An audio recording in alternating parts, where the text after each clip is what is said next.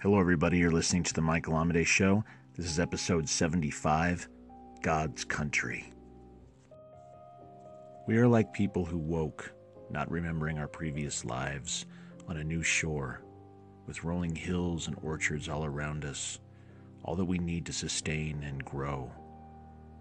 We build homes, have children, and develop systems of government over time. Before long, commerce is in full effect. Both we and our children begin setting goals and having dreams for the future, whether it be a desired lifestyle, a relationship, or a vocation. We build large structures as memorial to our institutions and ideals, our personal proof that we are conquering, made of more special stuff than all of the living things around us. We forget that this was once a wild land, given to us in our unconsciousness. We forget that we have been placed here, and our children's children now operate from the assumption that this land will always be, because to them, it always has. But then, the hand of God brings destruction to bear, a natural disaster, and all of our proud monuments are made low. We lament our losses naturally, and just as naturally, ask the question, how could this happen? But the answer is very clear. This land is a gift. The disaster comes with the gift. It is a part of the whole. For each effect, there is an opposite effect.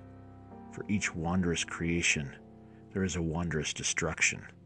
For each Garden of Eden, there is an eternal expulsion from the garden. For every birth, there's a death. All right, everybody, it's time for my health update for March 7th, 2018, which is a Wednesday. This morning I woke up, did some meditation, some basic stretching. Then later during lunch, I had 3 chicken breasts, a huge salad, and kidney beans with a little bit of extra virgin olive oil and some spices.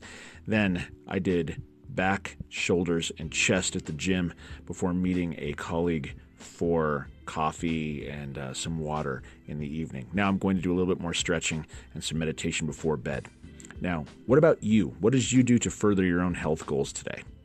And as always, I want to say thank you to everybody who's listening. This really does mean a lot to me that you are listening and participating in the podcast.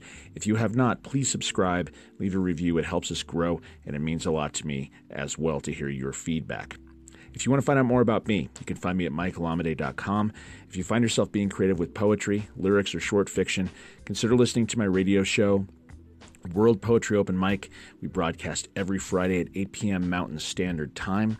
You can find us at worldpoetryopenmic.net. But until next time, which will be tomorrow, keep living authentically and keep living creatively.